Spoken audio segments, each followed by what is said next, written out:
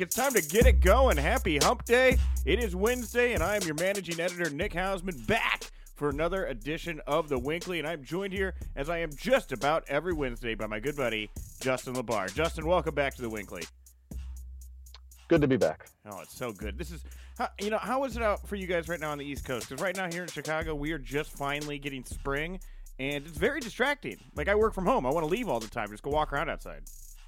Yeah, no, it's very nice here in Pittsburgh today. It's in the 60s, the sunshine. I'm actually looking at a very nice river at the moment from where I'm talking to you at. And yeah, it's a beautiful day. Oh, man, yeah. Well, thank you all very much for taking time out of your beautiful day to listen to this podcast. I imagine you are outside in a hammock somewhere, possibly watching a squirrel fight for a nut or something outside. You know, the beautiful things in life. Wait, here, one second. Oh, yeah, here we go. Sorry, I thought I misplaced my run sheet there. Wouldn't that have been an awful way to start the show?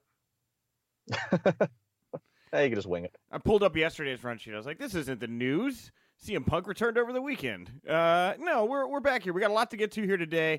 We have two big interviews, two big world champions on the show here today. I've got an interview playing here later after the news, my interview with ROH World Heavyweight Champion Matt Taven, and after the interview with Taven, you're also going to get to hear from NWA World Heavyweight Champion Nick Aldis. That interview was done by our good buddy Scott Fishman, and of course, if you want to watch the NWA Crockett Cup, it's going down this Saturday night. We got a promo code contest going over on our Twitter account right now, where you can go over, retweet, enter, tell us who you think is going to win, and maybe you can watch the Crockett Cup for free. That's great. What a wonder! I love Fight. They're hooking us up with tons of promo codes. That's always good. Yeah, it's great. Well, the benefit goes to you all. It trickles down to you. We got more to talk about, more to plug. We'll get to it at the end of the show, but we got a lot of news to get to here today, so we'll start it off here. There was a report here from Sports Illustrated yesterday, our good buddy Justin Barrasso, that The Undertaker and Kurt Angle have been pulled from StarCast 2. Now, Conrad Thompson was told that Vince McMahon just wanted them pulled, so they're gone. There were contracts signed. There were deposits that had been made. The Undertaker had to return this deposit. Conrad, of course, in the very precarious position here of having to find talent that would meet that level of interest, which is almost impossible because so many fans had bought tickets. You've got people that had bought plane tickets, reserved hotel rooms. They're coming down just for this, and now what are they going to do? So Conrad's trying to do right by them. Ways that Conrad tried to do right by these fans. He said, WWE, if I can't have Undertaker, if I can't have Kurt, what about Vince? Give me Vince for a couple hours. Give me Triple H. Give me Stephanie. All turned down. No WWE talent will be appearing at StarCast. The hammer is dropped here. Justin, what'd you make about this move here on WWE's part?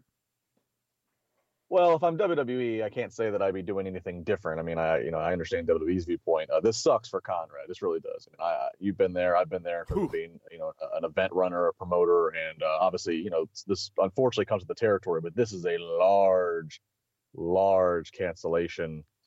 I understand the Undertaker apparently, Conrad got his money back, got the deposit back. But yeah, not being able to substitute and fill anybody in, and you said it's hard. I mean, it's hard to find somebody of the stature of the Undertaker, especially because he makes appearances, but it's not all that common. Yeah, who do you get that's like, oh man, I didn't get to meet the Undertaker, but thank God he got this person. I can't think of anyone outside of Vince. Right. And if I'm Conrad, I know Conrad has publicly said this over and over, how StarCast, it's not owned by AEW. It's just, they just happen to, they've just lined the StarCast 1 and then now 2 up with AEW events. The problem, if I'm Conrad, you might as well just go in and just go all in and be, pun intended there, and be associated and just to try to get AEW's financial backing, or you might as well just come out and say you're part of AEW, because Vince pulled Undertaker and Kurt Angle here because it just seems too closely aligned. The StarCast is affiliated. Everybody in the world associates StarCast with AEW. I think at this point, I think that's just what it is, rightly or wrongly. So you might as well just own it, because I mean, it sucks, but you might as well just own it at this point, because WWE looks at this too much as you're part of the competition. You're not just some independent, Comic-Con. And it sucks for Conrad, but at this point, I think you might as well just own what you might as well just own it. Well, yes, I think that there's some merit to that. I do wonder if by getting too cozy with AEW and aligning himself directly with them, I mean, just from a business perspective, Conrad is like the sole proprietor. I think he's got like one other partner here, but he gets the fair share of the pie here, the profits, right? You bring in more people, then you got to start splitting stuff up. Also, with the StarCast idea, since it is independent to Conrad, if he ever wants to take this thing to WrestleMania weekend or a SummerSlam weekend or some other giant show that pops up where he wants to do a StarCast there, will it be different? Is it only if StarCast is done next to AEW events that this can't happen? Because, realistically here, if you put all this talent under the same physical roof, guys can go to hotel rooms. You have no idea what's being, it's a very chaotic situation I can imagine for WWE to have in their head. No, and that's a valid response and argument to what I just said in terms of him just going all in with AEW. That's just, I mean, again, I can't say that I blame WWE because the Undertaker is one of WWE's oldest and greatest creations. Man. So to have him at an event, whether it is or isn't, but it's on the week of a big launch of what looks to be WWE's next big competitor. I mean, I get it, but it really sucks for Conrad. I do not envy what he's having to deal with right now in terms of, like you said, people having made the accommodations they've made, and now, and unfortunately, fans are, the people that made those accommodations to go and plane tickets, hotels, pay the money to see Undertaker, they might know. I mean, they might read this story, they might hear and read what the story is, but they don't care. They're not gonna. The majority of them aren't gonna care. Oh, poor Conrad, you really got screwed there by WWE. They're just going to go, what about me? Yes. So that's what sucks here. Well, I do think there's a bit of, I think some camaraderie here, with everyone in the foxhole. I don't think people want to see Conrad fail inherently. I think that people really know Conrad is trying his best to put a good foot forward. But at the same time, it's like, oh, man, for the folks that, bought these tickets and went to hotels and everything, I feel bad for him. I wonder if realistically Conrad just doesn't do another one. I mean, the last one I know he was like, I can't do this again. This one he tried to outdo himself, and almost like flying too close to the sun, his wings melted here at the very end, and it's gonna be very hard to stay above water. Yeah, I mean, lot to that metaphor. By the way, lot to that metaphor. That was very deep. Yeah, very deep. Lot to that one. Anyway, little 420 left over there for you. Come on, buddy. Yeah, I don't know. I mean, yeah, you're right. There's nobody. Everybody. So many people are associated with WWE. There's very few people that aren't associated with WWE that just have that mega level. I mean, Stone Cold Steve Austin's at that level. Obviously, associated with WWE. He's not going to, I don't know. Steve Austin, he is The Rock off limits? Could he go get Dwayne Johnson to show up? That they're not going to do. The moment, I'm sure if they're not aware, the moment they become aware that Taker was booked and Taker got pulled by Vince, they're not gonna screw with that. I don't know. What about Brock? What's he doing? Who's gonna tell Brock he can't do StarCast? I'd love to see that conversation go down. Yeah, I mean, we all do kind of have the understanding that Brock just kind of does what Brock wants to do. I mean, I'll put it this way. I mean, Brock's probably still under contract with WWE. I mean, if Brock actually believed and said, you know what, I think I am done. I've gotten all out of events that I want to get, and I don't know. I guess that is one possibility, right? Yeah. I don't know. Come on, just saying, just throwing stuff out there. Here's the last thing on this one. I understand the Undertaker, and weirdly, also with the Undertaker, it's not just like the legacy and the image of Undertaker. Like Undertaker, weirdly, knows where the bodies are probably buried with WWE. Like him doing a very open, let's say, podcast or Q&A session where people ask him questions about more sensitive times he's had in WWE or people he's been surrounded by that are going through sensitive times.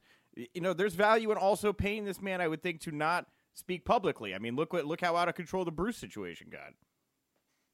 Yeah, I mean, you're right. I mean, hell, I remember back when they were on that run of doing Stone Cold's podcast on the network, the video version, and they had actually advertised like the marketing campaign had actually advertised, all new episodes of Steve Austin show coming to the WWE Network, and they listed like a couple big name guests, and Taker was one of them, and that never obviously happened. So and I don't know if that was part in protection of his character or more so, like you said, Steve's kind of. Steve didn't really hold anything back in those interviews. He kind of, said some things that I'm sure Vince, wouldn't have scripted on paper for him. Sure. So yeah, maybe it might be something there to that, what you said in terms of just better. It's worth the price to not put, not that the Undertaker would make the company look bad by any means, but if he gets put in the position of I want you to answer this question, how well can you dance around it? Yeah, what does Mark Calloway feel is fine to say, and what does he not think is fine to say? I mean, we're talking about the guy who was the locker room leader for like 2 decades, right? I mean, this was the guy that was many times, the in-between between Vince and some of the boys. So, lot there. That man, I'm sure, many stories. But Kurt Angle, I was a little surprised by Kurt just because I feel a little weird saying this, but like I didn't know that they saw that much value in Kurt Angle being out there and available. I mean, are they a little gun shy from when Kurt jumped to TNA years ago and think that maybe this guy would do it? I was a little more surprised that they would get involved with Kurt showing up. Well, I mean, I think it's probably more of like, they just, even though many people feel it's lackluster, they just marketed and distributed Kurt's quote unquote last match at a WrestleMania. Yeah. It probably just doesn't want a month later, to have Kurt again at something that's just perceived rightly or wrongly as an AEW function. So. Yeah. Well, we'll see how this plays out here. Again, I think that back to where we started on this, I think there is some good in Conrad staying separate from AEW, and I do wonder how different this will be if he does a StarCast along a WWE event. I don't know if there will be rules sometimes and not rules others. And with the Kurt thing, obviously, if you're going to pull Undertaker, you have to pull Kurt. Like, you can't, because what does that look like if you're WWE and you pull Taker out of it, but you let Kurt stay there? Taker's going to go, what the hell? And then in some ways, it might even be like, you might even say like, oh, does that mean WWE doesn't care as much about Kurt or they don't value him? So it creates problems if you don't just stay consistent and pull both of them. I guess that's the thing is like, well, Kurt obviously it sounds like wasn't like super happy with like his send off in WWE. It sounded like he would have liked to have done something a little bit more grand. From the story we were reading about Undertaker over the weekend, it sounds like he just kind of thought they were done with him, right? And was like, okay, I guess we're done here. I'm going to go start doing stuff. How tightly are they going to try to sew up those loose ends now and make sure when guys are like done, it's very clear, like we have something else for you, or here's your retirement package? Well, I'm very curious of the timeline, not to drag this on too much longer, but I'm very curious of the timeline because we're hearing that supposedly the next Saudi show's in June, right? And Taker's gonna be working at that. But so when did that come about? Did Taker think, oh, they're just done with me, I'm just gonna do a few of these Saudi shows because I've been promised for it? Or was it WWE truly was kind of maybe moving on from Undertaker, and then they saw the StarCast thing, and Vince said, "No, we got to lock him back into a new I'm very curious. We might not ever know because again, Taker, not like Taker's doing a lot of shoot interviews, but I'm really curious of the timeline of all this. Well, I feel kind of comfortable saying this now, and I know you knew about this, but when Undertaker changed all his social stuff, I did my due diligence and reached out to see if I could get an interview with Undertaker for this show. And I still have not been given an explicit no. If anything, I had actual conversations about that possibly happening. And who knows, maybe down the road, different circumstances, that could still happen. But I was very surprised I could get that deep into it with an outside agent for The Undertaker. That was very surprising to me. I know that, I don't know, again, like you, I'd love to know what was going on there. But I know for a fact, he had, he was taking his own bookings and he was looking to definitely do some different stuff. Yeah, well, maybe it's that whole absence makes the heart grow fonder. Vince didn't want anybody else. Excuse the expression here. He didn't want anybody else playing with his Undertaker, so he decided to bring him back closer. Yeah. Again, wait and see on this one here. But another big story here over the last 24 hours before we even get to anything coming out of SmackDown last night. Sasha Banks, according to the Wrestling Observer, is reportedly in a stalemate with WWE over her future, and the word now is that Sasha looks like she would want to sit out the rest of her contract. Now, this is being described as similar to what happened with Neville, where he wanted to sit out his contract, so they froze that period of time and were able to keep him longer. We don't know if that's going to be the case here, but that's a possibility. If that's the case, she could be out for a while here. WWE does want her in the mix. Sasha would like things to be different, obviously, if that's going to happen. But it sounds like no, Sasha's gone. That's a little surprising to me, Justin. It sounds like her patience has just kind of ran thin with with the booking and everything with her. I mean, I don't.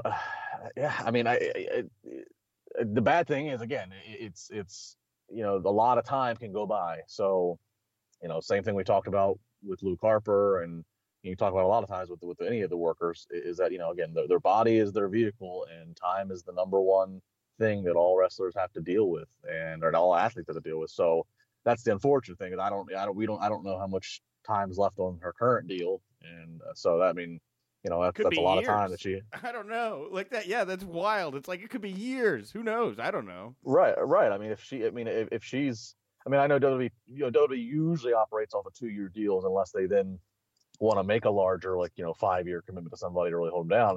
But I mean, if she's even if she has another year to go, let's say she's halfway through a current deal, even if she has another year to go, or even if she has, let's say, 6 months to go, but like you said, if they had the legal ability to add on time because of her being a whole, sitting out, so to speak. I mean, yeah, I mean, you're looking, it could be at least a year. And that's a whole year of, you're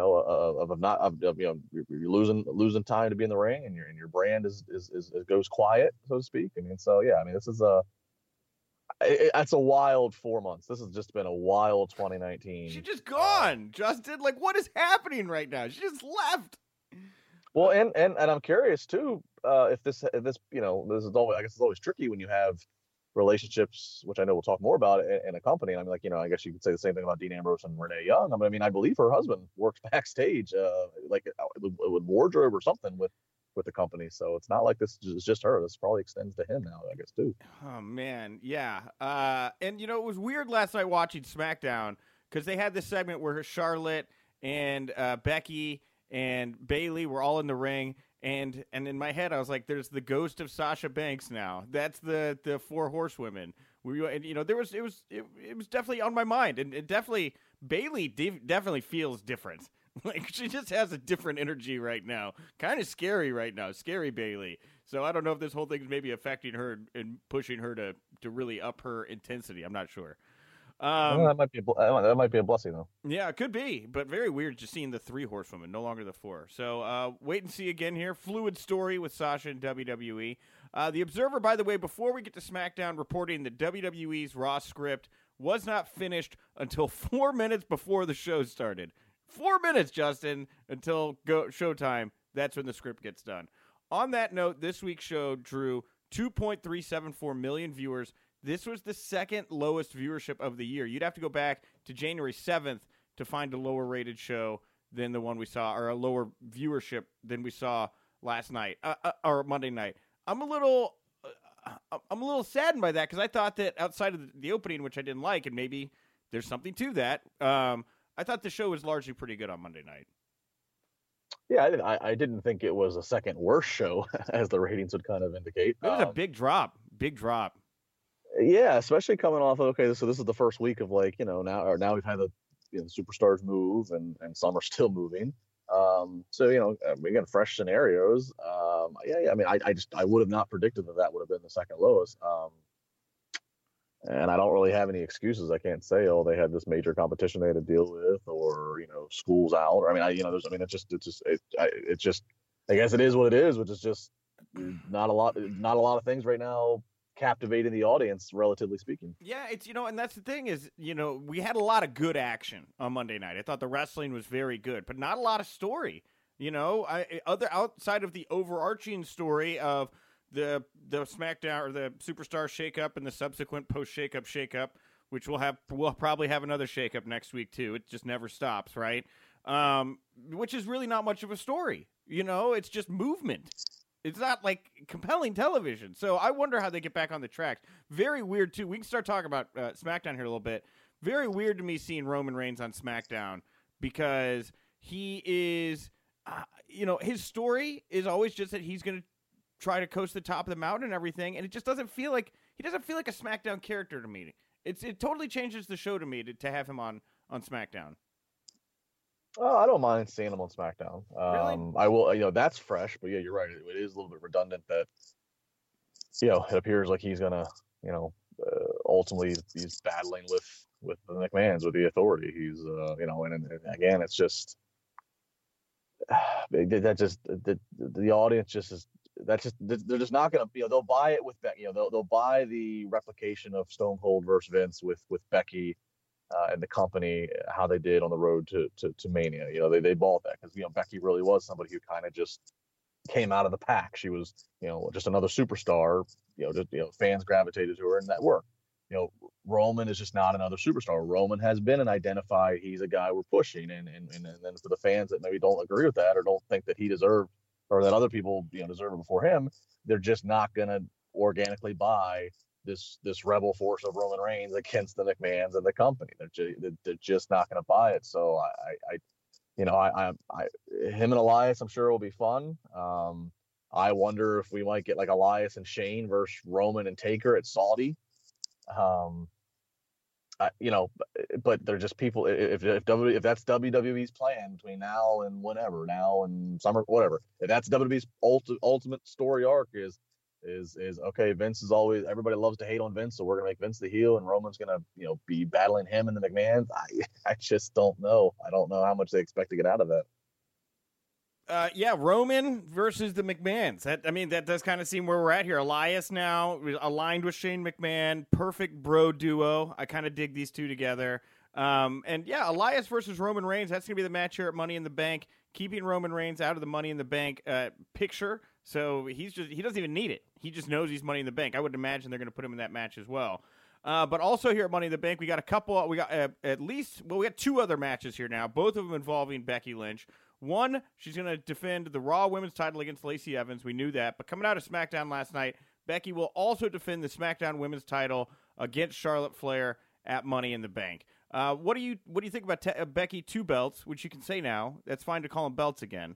But what do you think about Becky two belts having to defend both belts here on the same night at Money in the Bank? What possibilities does that open up for you?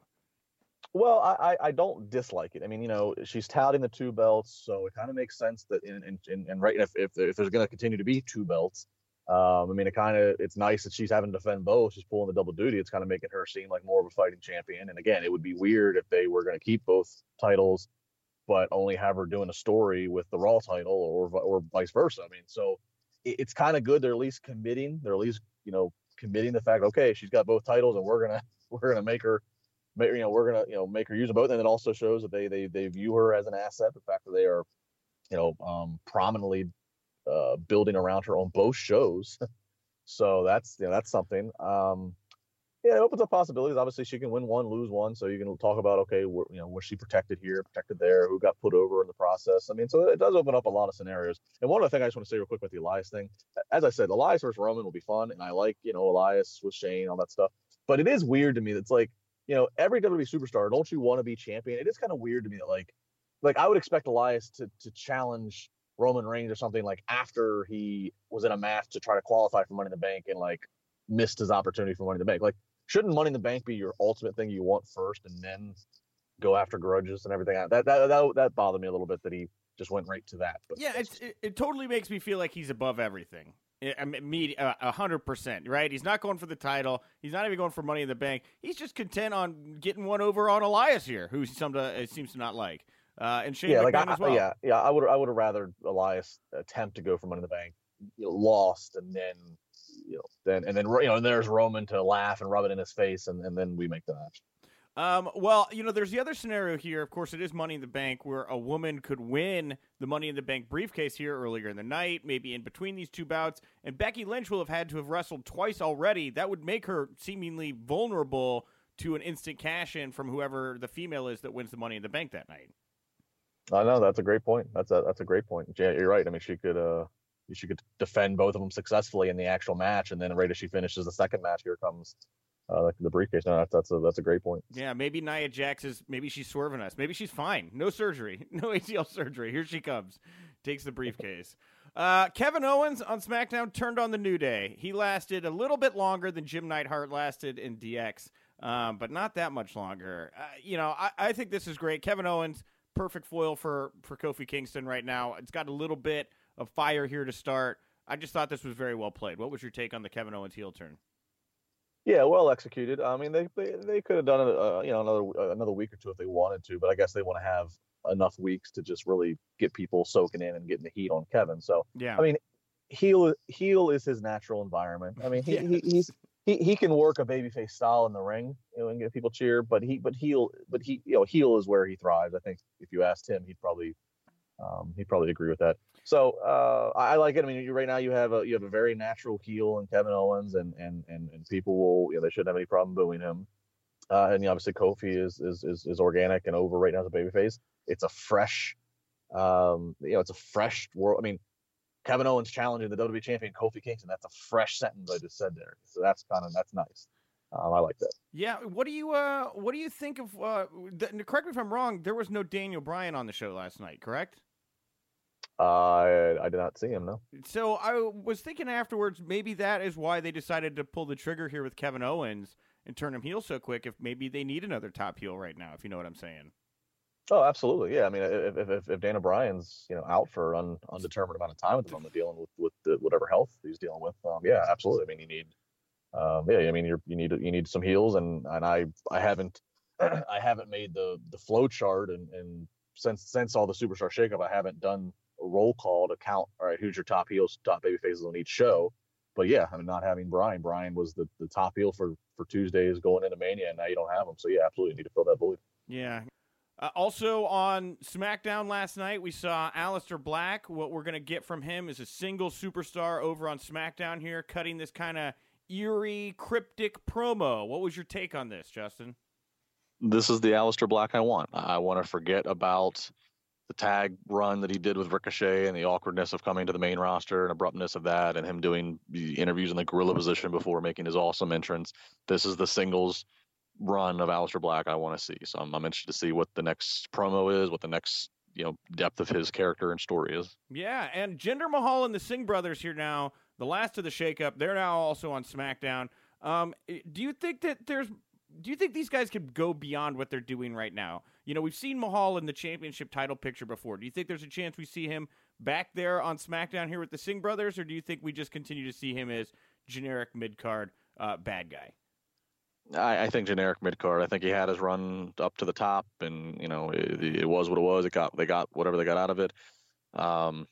It made sense. The Singh brothers made sense. They filled out the presentation of Jinder to make Jinder look more important when he was getting that push to the top. But I'd like to see the Singh brothers get a little bit more focus on them. Let them be a tag team in the tag team division. I wouldn't mind utilizing, because they're talented guys in the ring if you let them. If you let them loose. Can you imagine if the roles start to flip and Jinder's like seconding the Singh brothers in tag matches now all of a sudden?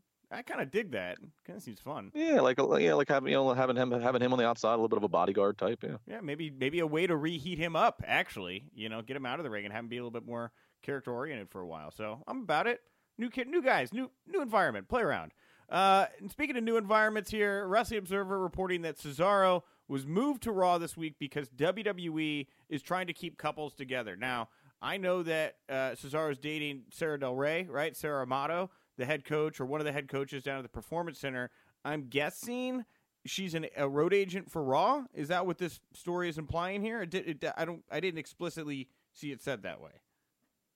Well, my interpretation when I saw the story was that it was by process of elimination. So Cesaro got moved where he is where he is because they needed to move other people and keep other couples around. So I didn't necessarily even think about Cesaro's relationship. Actually, I forgot that he even dated her. Yeah, no, I had to do some digging, and then I was like, well, wait, what? Are they trying to keep him?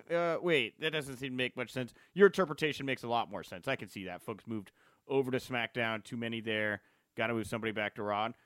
Good. I hope that Cesaro can find his mojo here on Raw as a single star. I don't like the Sheamus music still. That's weird to me.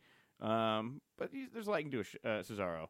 And speaking of relationships, TMZ saying or thinking, speculating that things between Charlotte Flair and Andrade have gotten very serious very quickly. And Charlotte's been wearing a ring as of late. There's a lot of people speculating these two are engaged. TMZ, I guess, did a lot of poking around and did not explicitly get told, no, they are not engaged. So, do you know anything, Justin? Are these two going to get married? I don't know. I don't even know how long they've been together. It kind of came out of nowhere, this relationship to me in terms of, what I knew. But isn't it fun to think, though, that if they do end up getting married, that Conrad Thompson will be related to Andrade? Oh, wow. What a Thanksgiving. That's incredible. That's incredible. And lastly here, the Observer reporting WWE's Backlash pay-per-view has been moved to June 23rd in Tacoma, so it's not getting canceled altogether, just moved. It was originally set to go down June 26th in San Diego, so San Diego, I'm sorry, you're still not getting Backlash. But, of course, WWE's June 7th Saudi Arabia show, which has not officially been confirmed, but looks to be on June 7th. The production has already started on, some production has already started on that, claims the Observer. So Backlash gets moved. Saudi Arabia, round 3. You ready, Justin? What do you think the Backlash is going to be like this time? All puns intended. Just get rid of Backlash first off. Like, too many shows. We don't need it. I don't want to be the negative, cynical internet wrestling fan or something like that. But I mean, it's the live attendance isn't going to be anything great. It's not going to. I mean, just no. Just focus on the Saudi show because you know you're going to do it because it's got all kinds of money behind it. We don't need Backlash. At this time, it is my pleasure to welcome to the show the new undisputed Ring of Honor World Heavyweight Champion. He's going to put that title on the line against PCO May 9th at ROH's War of the Worlds in Toronto. He's also the host of his new podcast, Take a Bump. It's Matt Taven. Matt, welcome back to the Winkley. Thank you for having me. And doesn't that feel so good? You know, Matt Taven, the Ring of Honor, the undisputed Ring of Honor World Champion. And yes, my new podcast is Take a Bump, # not a drug reference. Glad you clarified that. In case you're wondering. It can go two ways. But yeah, I did. I put the little caveat there in the beginning, undisputed ROH World Heavyweight Champion. I mean, for you, I know, it's been a year or so of you claiming rightful ownership of the Heavyweight Championship, but you finally have it now, Matt. How does that feel? Oh, it feels so good. I mean, it's part of the reason why I haven't, gone back to the purple belt that I had before because, people look at that Ring of Honor title and they think, oh, it's prestigious and this guy and that guy has held it. And now they're so upset that I have it, which is why, I haven't even taken Jay Lethal's nameplate off it yet. Making people upset for some reason puts this really bizarre smile on my face, and I've seen to make a lot of people upset being the Ring of Honor World Champion. Yeah, well, it's interesting because actually earlier today, or was it last night? I don't know. It's all running together. But I interviewed your upcoming opponent, PCO, and I asked him, do you think that Marty is upset that you're going to get a shot at Matt before he does again? And he said, well, Marty has a shot at the NWA World's Heavyweight Championship. So we both have title opportunities in front of us. How do you feel about his attitude that these two things could be on the same playing field? Well, I think he's just trying to be nice and he's lying to you because Marty is definitely upset. I mean, you can tell by Marty being on Twitter yesterday being like, oh, rah, rah, Shiskamba, PCO. That's all a facade because inside he's like, that should have been me. That should have been me. Yeah, I mean, I just thought it was. I mean, what do you think of the NWA World Championship floating around Ring of Honor right now? Anyway, I mean, do you think it has a place in the mix? I mean, it's very nice that Ring of Honor is letting them use our platform, but there's only one true world champion on any Ring of Honor television event, pay-per-view, and you are speaking to him right now. Well, I'll get to your upcoming match here in PCO in a little bit, though, because I got to ask you, before, I've had a chance to talk to you before, MSG, right? And now you've actually done it. You've been there. In general, what was that experience like for you finally getting to perform inside of Madison Square Garden? I mean, it was probably the greatest moment of my life. I mean, I'm not going to lie. It was unbelievable.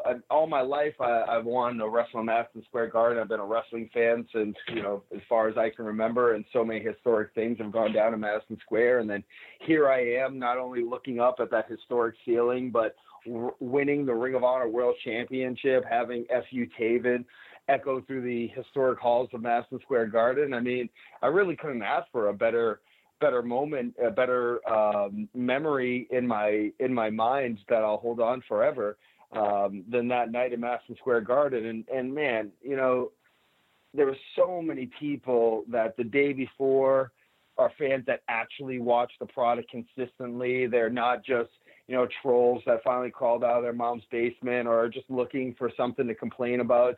They came up to me and they said that this is your time. And I'm like, you know what? You guys actually get it. You're right. And then the next day when all the people who have 8 different accounts on Twitter all showed up, and they were so upset that I won the world title. It was like, like, could it get much better for me? Like, this is like Christmas for me. I've made all the people that believe look like they're actually on the right side of history, and all the people that are Melvins look as dumb as their profile pictures look on Twitter. Whose idea was it for the purple ladder? Was that your idea, or did somebody come to you with that idea? Come on now. You know who thought of that. That was me. Everything that's happened around me has been thought of by me. And I knew going into this match, you know, no matter what was going to happen, I'm out there to not just win, I'm out there to look good at the same time. And there's nothing more beautiful than the pictures of a giant purple ladder in the middle of Madison Square Garden with me on top of it holding the Ring of Honor World title. There was a scary moment during your match where a fan got hit by a ladder. I mean, did that even resonate with you that was happening when that happened, or did it affect the flow of the match at all for you? It really didn't affect the flow of the match at all for me personally. You know, funny story is that you know, this guy in the first place, he was on his game. He was able to kind of see that ladder coming. And they brought him to the back afterwards. They checked him out. The medical staff checked him out, and he was able to meet some of the guys. And when I walked up to him, it just happened to be, I guess, the guy that I got into it with at a previous show in Florida and wiped my sweat all over him. Okay. And, you know, here he is finally when he's face to face with me, crumbles into little pieces telling me how great I am. And so there was a little part of me that was like, you kind of deserve it. But at the same time, you know, it's funny to see how these Melvins really wither into nothingness when they finally see you face to face. Yeah, I was.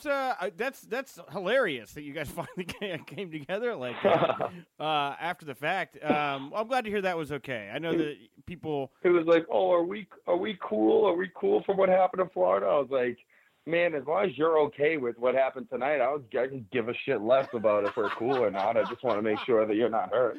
See, that's Taven democracy. That's the kingdom democracy in action there, you know. You know what I mean? Yeah, go for it. Yeah, sure. He's living in my world now, you know. So as long as, you know, he has no grounds to complain, which he was checked out by the medics and he was absolutely fine. I could care less, you know, if he loves me, hates me. But of course, like I said, as soon as he's face to face with me, he pays homage to the king. No, it's amazing. You know, Kerry Silicon was on that thing in a hurry there. He was right immediately over checking on the guy. Everybody was. It was amazing to see how quickly y'all responded to it. But that's great. You know, some fans, they want a T-shirt, some want an autograph, some just want to know that you don't think they're a Melvin, and that's an amazing thing that you can give to people now. It's great. Yeah, and I mean, I can lie to their faces to make them feel better and tell them they're not a Melvin, sure. But we all know the truth. Come on now. He's going to hear this, and he's going to think you guys aren't cool anymore. I want him to know that when he hears this, we have never been cool, and we never will be. Yeah, you come on. All right. Fine. I wanted to ask you, you know, again, it's like I just spoke with PCO. So I got a little bit of a look behind the curtain of what you guys were dealing with and going through backstage at MSG.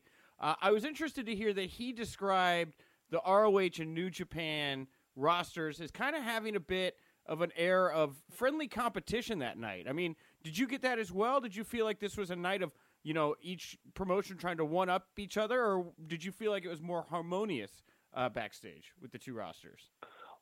Well, I think that's something that has made Ring of Honor and New Japan become the companies they are today, is that whether it's a joint show or one of our individual shows, everyone knows how good the entire roster is from top to bottom.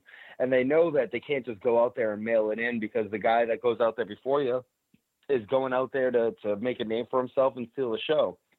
So especially on a stage like Madison Square Garden, there's nothing but competition between all the guys. You know, we want to make our name for ourselves on the biggest stage that there is and make sure we leave a lasting memory. And, you know, there's guys, most of us had never been there before, and PCO is one of the only guys that had wrestled there previously. So it was a huge night for almost 99% of the locker room. So you better believe that there was a friendly competition, we'll call it that, on, you know, who's going to go out there and make sure that they leave a lasting memory in all the people's minds.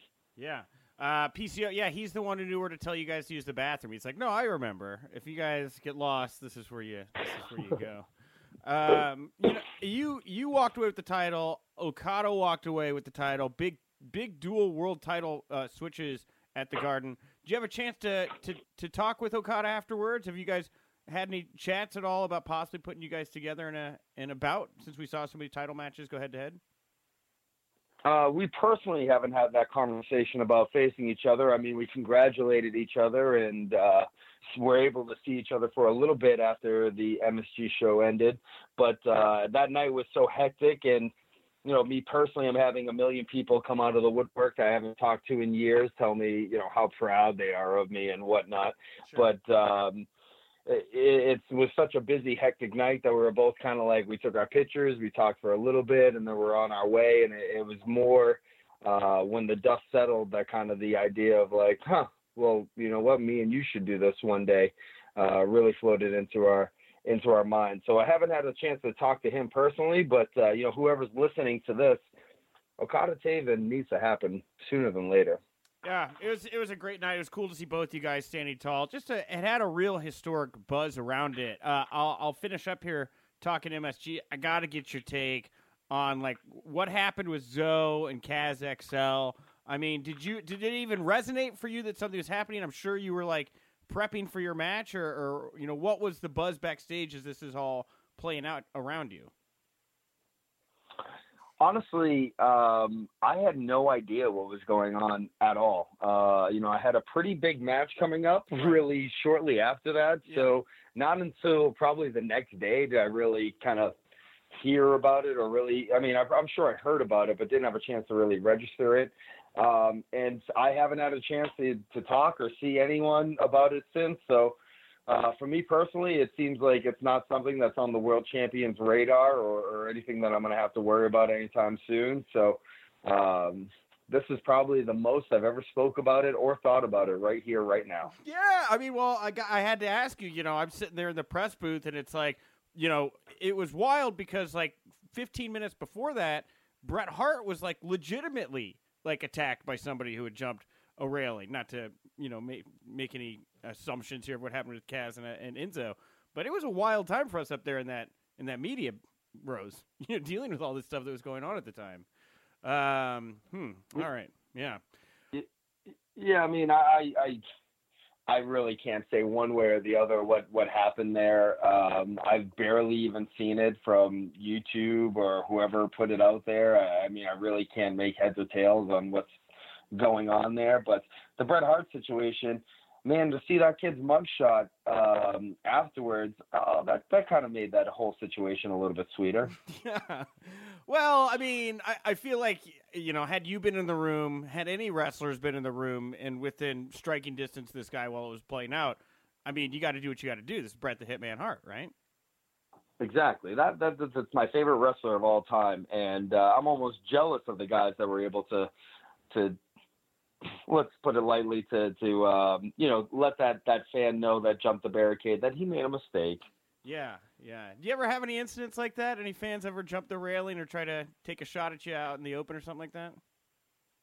I have dared so many Melvins that have sat and talked all sorts of nonsense in the front row to jump the barricade. I've literally told security guards to sit down and let this guy jump the barricade if he has any balls. And not a single Melvin out there has taken me up on it. So no one's had the guts to jump over the barricade, because I'm pretty sure that, you can be as tough as can be behind a keyboard or on Twitter or in your seat.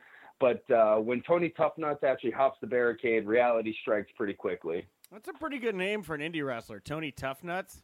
I'm just saying. Yeah, Tony Toughnuts. I'm trademarking that. So any indie guy, you owe me, $5 of your $25 payday if you use that one. Fair. Well, let's jump forward to what's going on right now.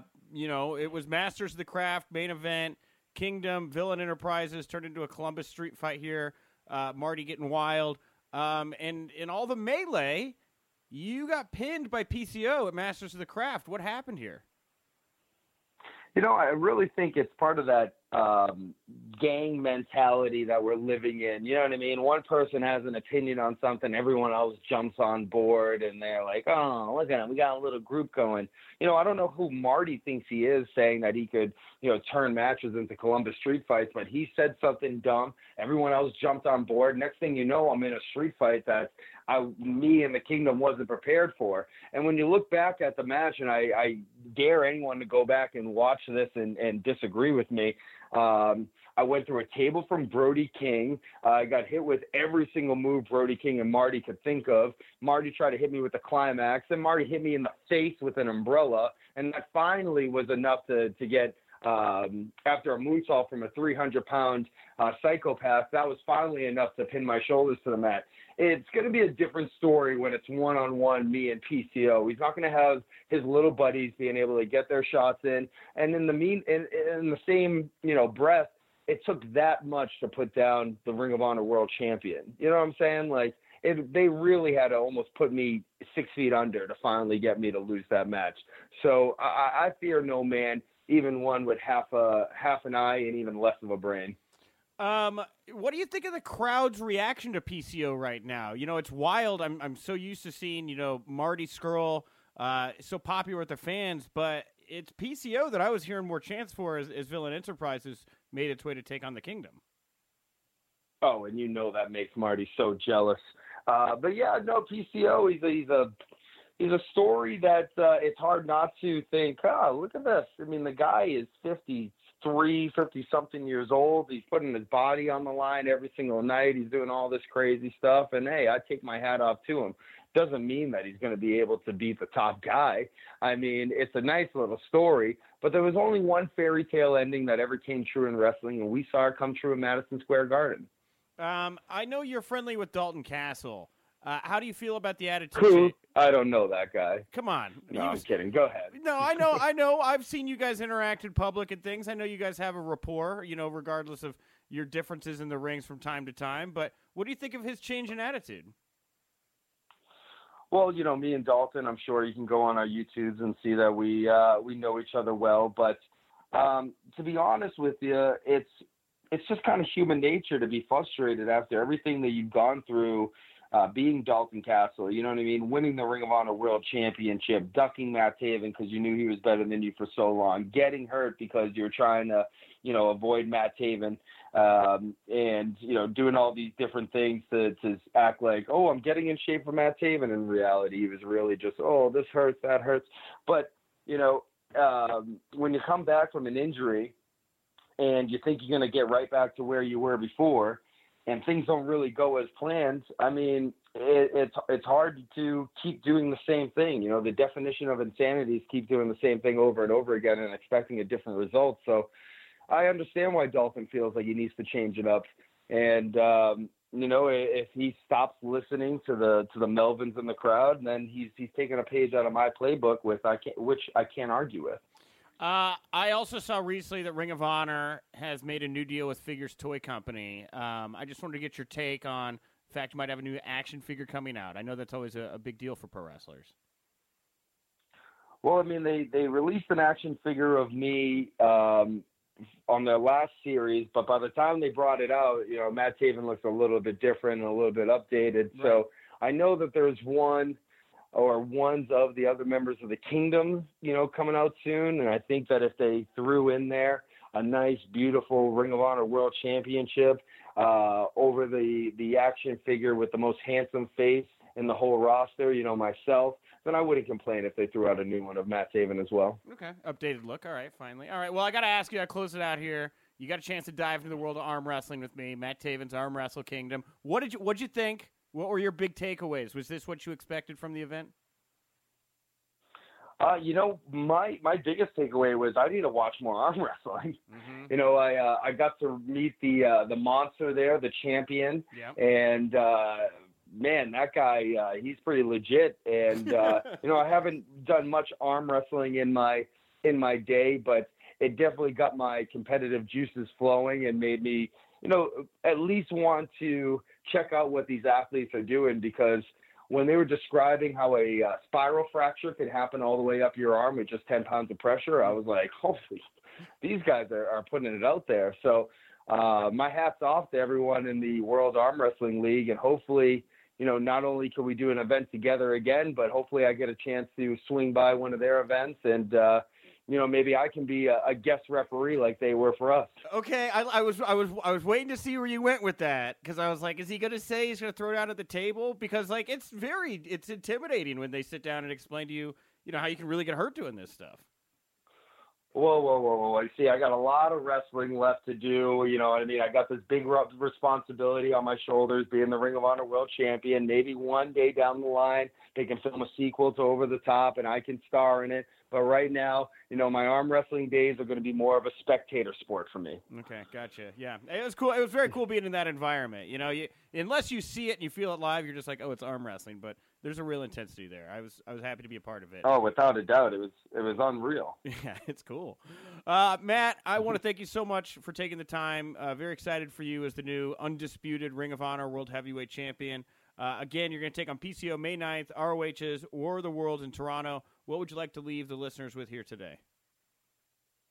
I would like to tell everyone, especially all the Melvins north of the border, to make sure that you are there in Toronto May 9th. Make sure that you get your hopes up for the hometown hero to bring home the title, because there's nothing that makes me happier than upsetting and disappointing Melvins from coast to coast, country to country. So all the Canadian Melvins, please, please, please be there to support PCO, because at the end of the night, your tears are going to fuel my happiness. So, Nick, you have the Crockett Cup coming up. So much tradition is being kind of preserved in many ways with the NWA and you as the NWA champion. Just talk about what it means for you to be a part of this. It's so important to kind of preserve wrestling history nowadays. We're moving so quickly, but a lot of the foundation was built on the NWA and everything that is created, and what's old is new again, and I think there's a lot of fans that are nostalgic for this kind of event. Yeah, I think that's part of it, and I think the other part of it is that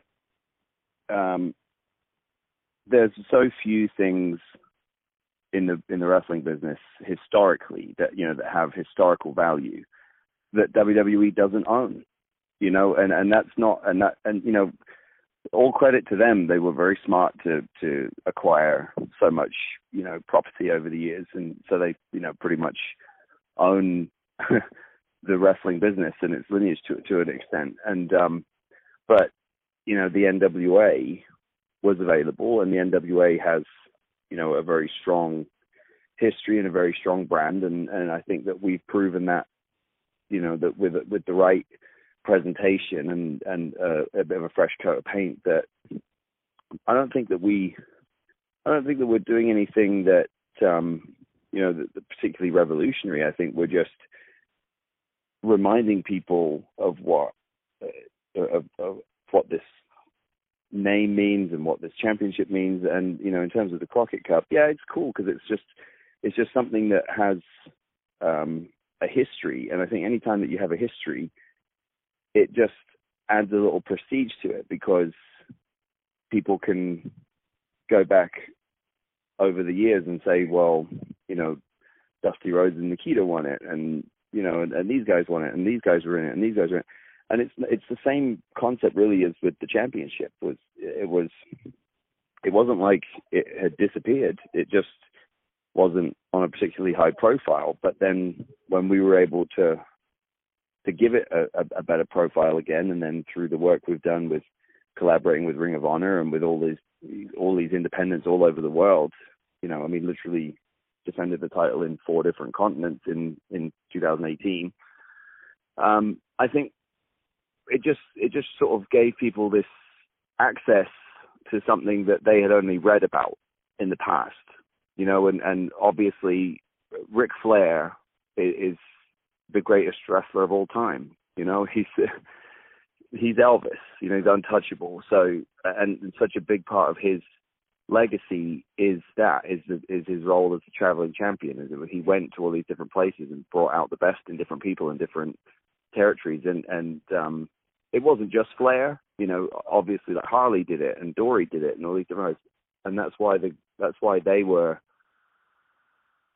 when the time came and they saw what we were doing, they were willing to sort of put their seal of approval on us and on me, and that means a great deal, because it just keeps adding to what we believed from the start when we took on this challenge, and when Billy decided to buy the NWA, which was, I think people care about this. I just think people just need reminding of what it means. Yeah. And then you mentioned, you're now in your second reign as the NWA champion. Compared to how it feels right now, the more you mentioned all the work that you put in during the first reign and kind of making the title mean something. I think it's great what you guys do with social media and digitally with the series to build up for all the big matches that come up with your big title defenses. So every title defense means something. Just compare now to when you first started and what the feeling is and the mindset is going into your title matches. Well,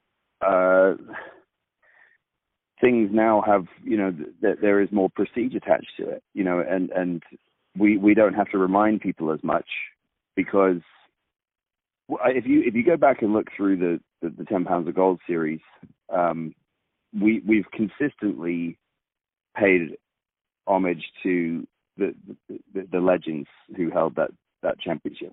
But as time has gone on, we've been able to draw more from our own recent past, because ultimately, like, that's what we have to do. We have to make, because people care. And so I think in the beginning, it was kind of a case of reminding people over and over again, like, this is the title that Dusty Rhodes had, and Harley Race had, and Ricky Steamboat had, and Ric Flair had. And then over time, now people are like, yeah, that's the NWA champion. That's Nick Aldis. That's the one. Oh, that's the title that, Nick Aldis and Cody feuded over in 2018. That was the belt that had this, iconic moment in Chicago in September. So we're creating our own legacy, and so as time goes on, we see that, and obviously we're still working with third-party promotions. For how long, we don't know. We've got a number of different sort of roads ahead of us that we can potentially take, and obviously we're working with Ring of Honor right now, and that's been beneficial to us. How far we continue with that, we don't know. We're a promotion in the true sense of the word. People are always asking us, like, when are you going to get your own show, and when are you going to, like, sign a bunch of wrestlers and, get a building? And it's like, that's not a promotion.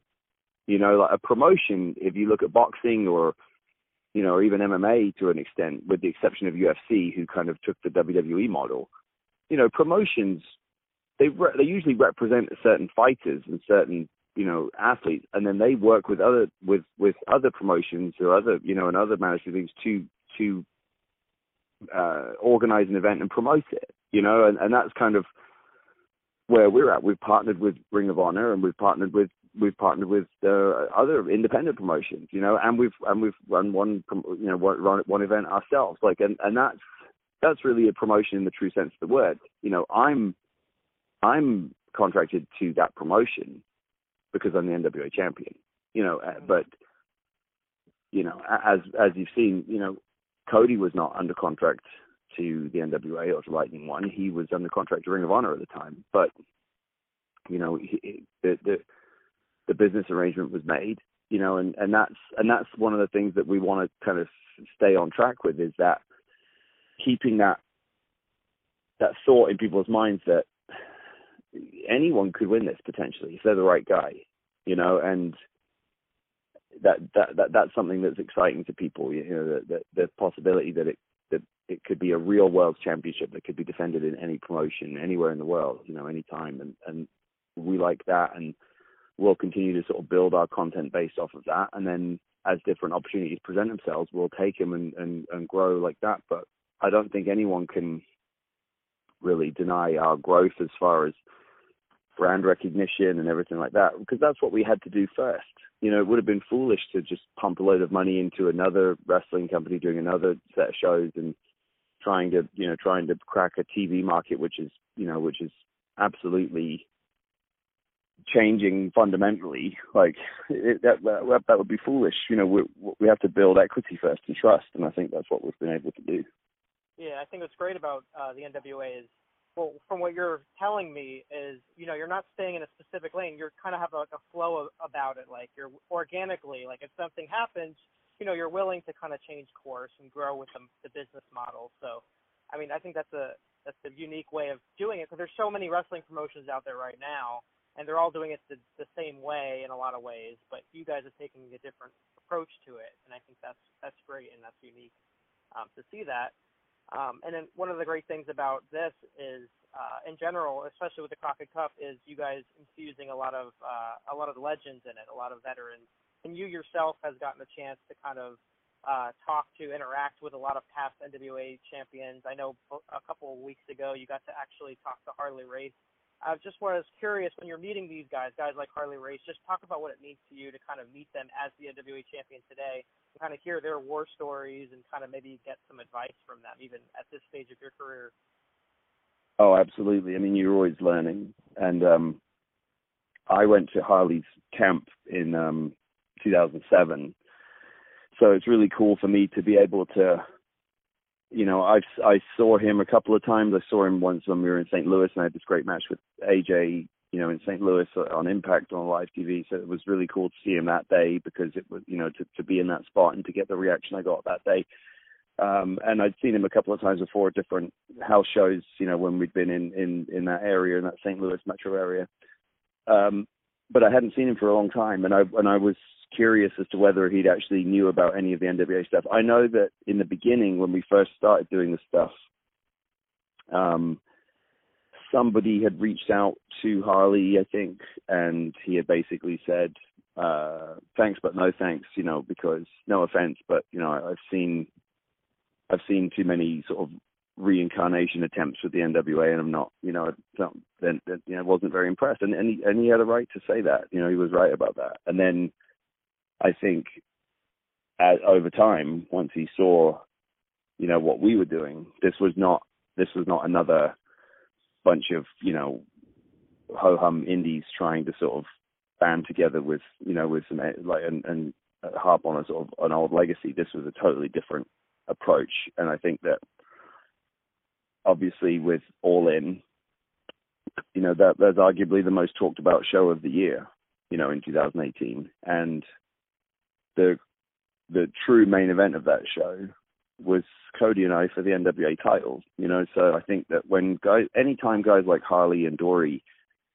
see that someone is able to take a championship like that, you know, I'm sure that it meant a lot to them, because, and they've told me privately, you know, that it meant a lot to them to see that someone was able to actually make people care about that championship again, to the point where there was, you know, 10,000 people or 11,000 people, you know, on their feet, you know, at the bell. So it's like that. Once you're able to do something like that, you kind of earn your stripes with them. And it meant a great deal to me that Harley was, you know, so gracious to me, and he's an icon. You know, when you talk to him, you listen, because he's a genuine, authentic world champion. And the same with Dory Funk Jr. And it's like I'm actually working on my speech when you called, because I'm presenting Dory Funk with the Lou Thez Award at the Cauliflower Alley Club in a couple of weeks. Wow. In Las Vegas. You know, and it means a lot to me, because he could have asked any number of people to do that, and they probably would have done it. You know, and people who are more well known than me and more qualified than me, but he chose me because he's proud of what I'm doing, and he still watches everything. He's still active in the business. He still has a school, so he's still seeing everything that's been happening. So, you know, he's been involved with it. He was there at NWA 70 to shake our hands, like Cody and I, when we went in the ring for the main event. So it's like, you know, guys like that, that's passion, you know, and you don't teach that, and that's what the NWA has, you know, I think, and because of the history, because of the legacy, there's a passion attached to it. And I think that you're seeing that in the fans, especially like the fans that I saw in Winston-Salem when I was down at WrestleCade. You know, I was the NWA, I mean, I was the TNA champion when we were on Spike TV. You know, we were on national television, and I was, so it was, primetime cable television every week, and I was the world champion, and I didn't have anyone say to me the kind of things they've said to me while I've been the NWA champion with a YouTube show. People all over the world, young, old, have shook my hand and said, it means a lot to me what you're doing with that, and thank you for bringing it back to prominence. And it means, because the NWA unites generations of fans, because to a lot of people, especially in the South, it represents their childhood, or it represents their father's childhood. So then there's a credibility attached to it that we can then plug into, and it helps our product and it helps us grow, because ultimately, everyone has their own taste on what they like and don't like about the business. But I think that overall, it's pretty safe to say that one thing that's been lacking is credibility and authenticity as far as how it's presented. It's very much purely entertainment now, and we've lost the sports part of sports entertainment. And I think that's what we've brought back, is that sports feel. Mm-hmm. Yep, for sure. Last question. I know you're busy. I'll let you go. You're facing Marty Scurll at this big event, the Crockett Cup. I was there in person during the TV tapings when the match was made official, and you could feel the energy in the room and then the emotion that both of you had in making this match. Just talk about how have someone that you grew up in the business with, essentially, as Marty, kind of come full circle in this kind of environment, in this kind of a match, in this kind of a way. It's great, and I hope that it's the first of many, because we get, again, you can't fake authenticity, and when you have something like that, it's that when they have that serendipitous situation where both of us have gone, we did take very different paths, but we did train together. We have been very close friends, right from the start, and we've always been, each other's advisors, and obviously I'm a couple of years older than him, and because I was a heavyweight and I had a better look and stuff in the beginning, I got more opportunities, but we always knew he was good enough. It just took a little longer for him because, when you're that size, you have to prove that you can go, and you're not going to have as many, you're not going to get your foot in the door quite as quickly. But everywhere I went, whether it be for Brian Dixon and All Star Wrestling in the UK, and then to, when I came to TNA, obviously, and anywhere else I went, I always, whenever there was a question about, who else should we be looking at, he was always on that list for me, because I knew what was there. But then what was really interesting was, fast forward to 2015, and I find myself a free agent again, kind of disappointed that that WWE didn't extend an opportunity to me. I was left wondering what to do, because WWE have their reasons, and whatever they are, like, no one seems to be talking, and I'm sort of sick and tired of answering the question because I don't know the answer. But it left me in a predicament, because I went, what do I do here? Like, because the business was so dominated by one thing, and I had done, obviously I could have, there were places like New Japan and Ring of Honor and stuff, but as far as exposure and money and everything, I'd pretty much gone as high as I could go without WWE, by being on top at TNA when we were on cable TV on Spike and stuff. So it was like, I wasn't sure where I was going, and I had a real a real crossroads there for a moment, and it was looking at Marty and his success that inspired me, and it worked out that way, because I then when it brought David Lagana, Billy Corgan, and myself together, a lot of that stuff was inspired by people like Marty, who went out there and said, wait, I can reach everybody. I can reach this audience without needing to be under contract to any one promotion. I can just produce my own vignettes. I can produce my own stuff. I can create a character and present it, in a far more effective way in this modern era than you ever could before.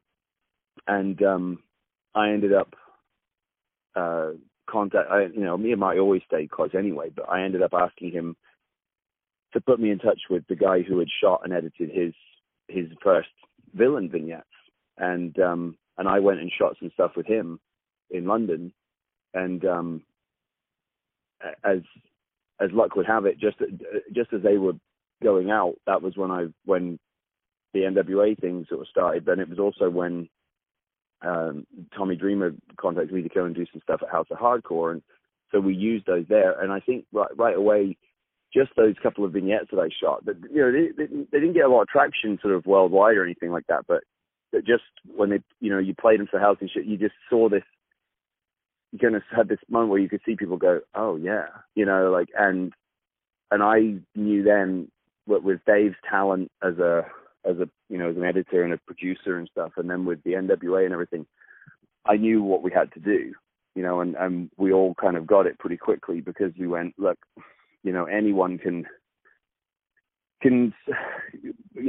book a bunch of wrestlers, you can book all the hot indie darlings and put on a super card and a dream match and yada yada yada, and it's whatever, it's gonna be good for one night and people are gonna say it was awesome, and that's gonna be the end of it. But to get people to care, you've got to really do long form artistic stuff. And it's just funny to me that people sort of say that what we've done is old school, and I keep getting labeled as like a throwback and stuff, and obviously I take that as a compliment, but what's interesting is that we've done things in the most modern way. I mean, look around and you see how many people are ripping off 10 pounds now. There's all these series, the road to this and the build up to this, and it's like, where'd they get that idea from? Mm-hmm. And it's like, and look, it's cool. We're cool with it, because at the end of the day, we've built our brand and our legacy. The 10 pounds of gold in the NWA, but this is just the beginning. This is what we've done with a three-man, essentially a three-man operation. Now, obviously, there are other players, satellite players, so to speak. But as far as the creative, I suppose, if you want to call it that, there's three people. It's Billy, Dave, and myself. And we've just proven that when you collaborate with talented people and everybody works to common goals and what's best for business, and God forbid everybody kind of looks to protect themselves, which is what you're supposed to do in this business. Ultimately what comes out is something that the fans can latch onto and really believe is authentic, because there's this negativity kind of attached to wrestlers who are trying to protect themselves, and wrestlers who try to, who are looking out for their interests. There's sort of a negativity that's attached to that in the modern era, and that's not right. That's it. Because we're independent contractors, right? And as long as we are independent contractors, everyone does have to look out for their own interests. But it doesn't mean that you don't work with other people. It doesn't mean that you can't agree. What happens is that you create compromises and you make plans. And if you're about business, and okay, the fans, ultimately it comes down to, are fans going to pay to see this? And we've proven that, yes, they will, with Cody and I, and now Marty and I, and with other things I've done. I mean, we don't crow on about it because it's not important to us. But we've been to several independent promotions who have sold out, when I've been there. And Ring of Honor sold out Center Stage. That first Center Stage TV taping without Cody, the Young Bucks, Hangman, they headlined it with me and PJ Black for the title, and it was sold out. So it's like we're very confident that what we've done is resonating, and all I'd say is that anyone who's unsure about it is to go check out 10 pounds, check out the Crockett Cup, check out Cody and I from All In, or check out NWA 70.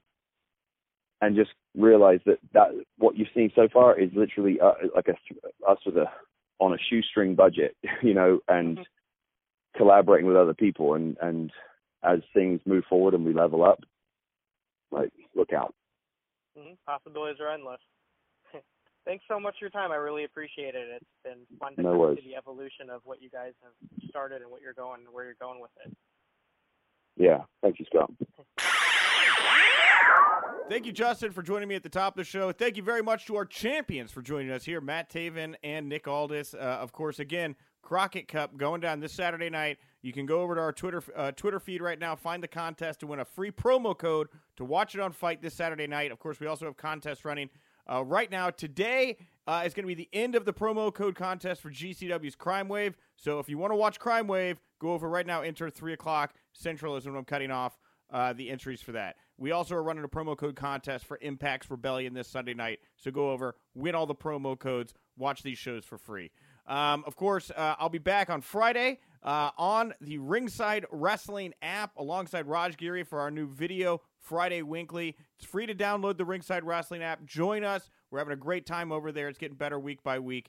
And of course, go over to ProWrestlingTees.com/WrestlingInc to go get your Jack, the Jack Journalist t-shirt so you can sport that and look cool and let everybody know that this is the website you go to for all your pro wrestling news. Tomorrow on the show, we're closing it out. Thursday is going to be a fun one. We had 2 champions today. Yesterday we had Darren Young and Gail Kim. I like to have like themes now when I pair the interviews together. So like Gail Kim, Darren Young on Tuesday, that was like the Trailblazers, right? That was our Trailblazers day. Today, easy one. Today was World Champions Day. We had 2 world champions. Tomorrow, it's going to be a fun Thursday. We got 2 very fun people on the show here tomorrow. First, you're going to get my interview with Marco Stunt, who is like 22 years old and is experiencing some massive success right now in the pro wrestling space. Just got back from injury. I know you guys are going to love that interview. But also, Andy Malnoski got to interview Teddy Long. Marco Stunt and Teddy Long tomorrow. What a fun duo. Very excited about this, Justin. Well, in keeping with the fun gimmick, there's the Firefly Funhouse, and this Friday on my Wrestling Reality podcast that comes out at 7 a.m. on Friday, I have an interview with the man who was the director behind the Firefly Funhouse and worked on the concept with WWE and Bray Wyatt. I'm upset that you got this interview just because, like, after that, I tried to poke around to some people to find out who was working on that, actually, who wrote and directed that, and I didn't hear back from anybody, unfortunately. But I'm very excited to listen to this interview, and maybe tomorrow, if we can work it out, I'll do the mailbag, and maybe we can play like a clip from your interview for everybody. Yeah. I mean, it was cool to talk to him. Obviously, there's certain things he just couldn't say, cause, couldn't give up certain things that are going to be. But it was fun to talk to him and get some in, working with Bray and this person who I'll introduce tomorrow and introduce in the interview has done quite a bit of work with WWE and has made quite a bit of props that we've seen on WWE television that we did not know where they came from, and now we know. Oh, yes. This is good. These are the kinds of people I like to talk to. Kind of the fly-on-the-wall types that you don't get to hear from a whole lot that have like a ton of stories. So, very cool. Very excited for that one tomorrow. Anything else you want to plug, promote, put over here to wrap up the show, Justin? No, just my social media, at Justin LaBar. Give me a follow. Cool. And I am at Wink Rebel over on Twitter. Thanks so much for listening, everybody. And remember, if you winked, you didn't miss it.